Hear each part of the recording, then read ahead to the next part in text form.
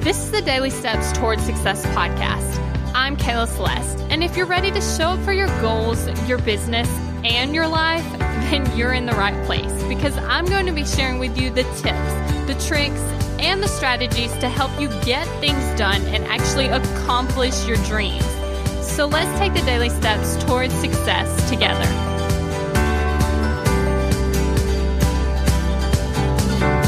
On today's podcast episode, we're actually talking about how to reframe failure.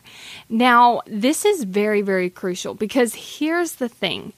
If you've quote unquote failed, that's something that happened in the past, right? And you're bringing it into the present now, not by re-experiencing the past, but actually by thinking thoughts about the past, right?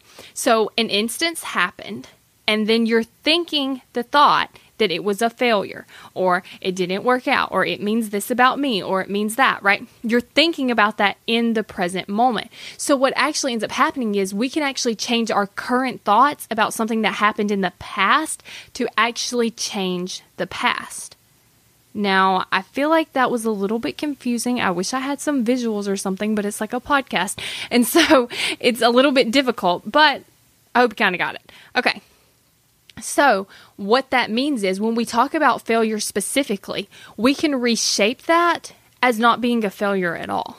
We can reshape that as being a success. For instance, let's say that you set a goal to make $100, right?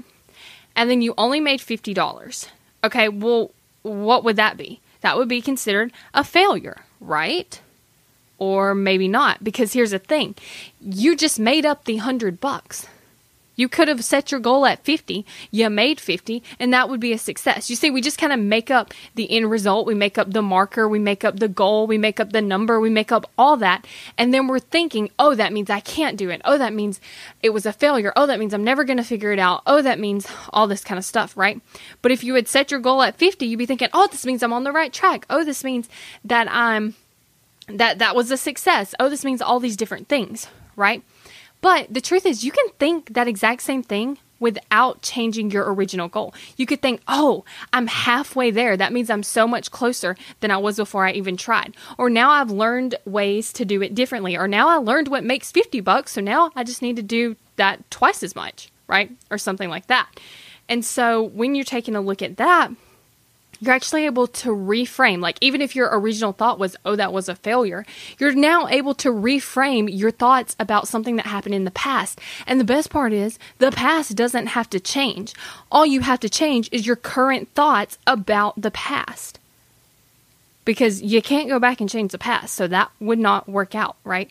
But by actually changing your thoughts about the past, you can reframe things like failure or pretty much anything you want that happened in the past that is not serving you right now.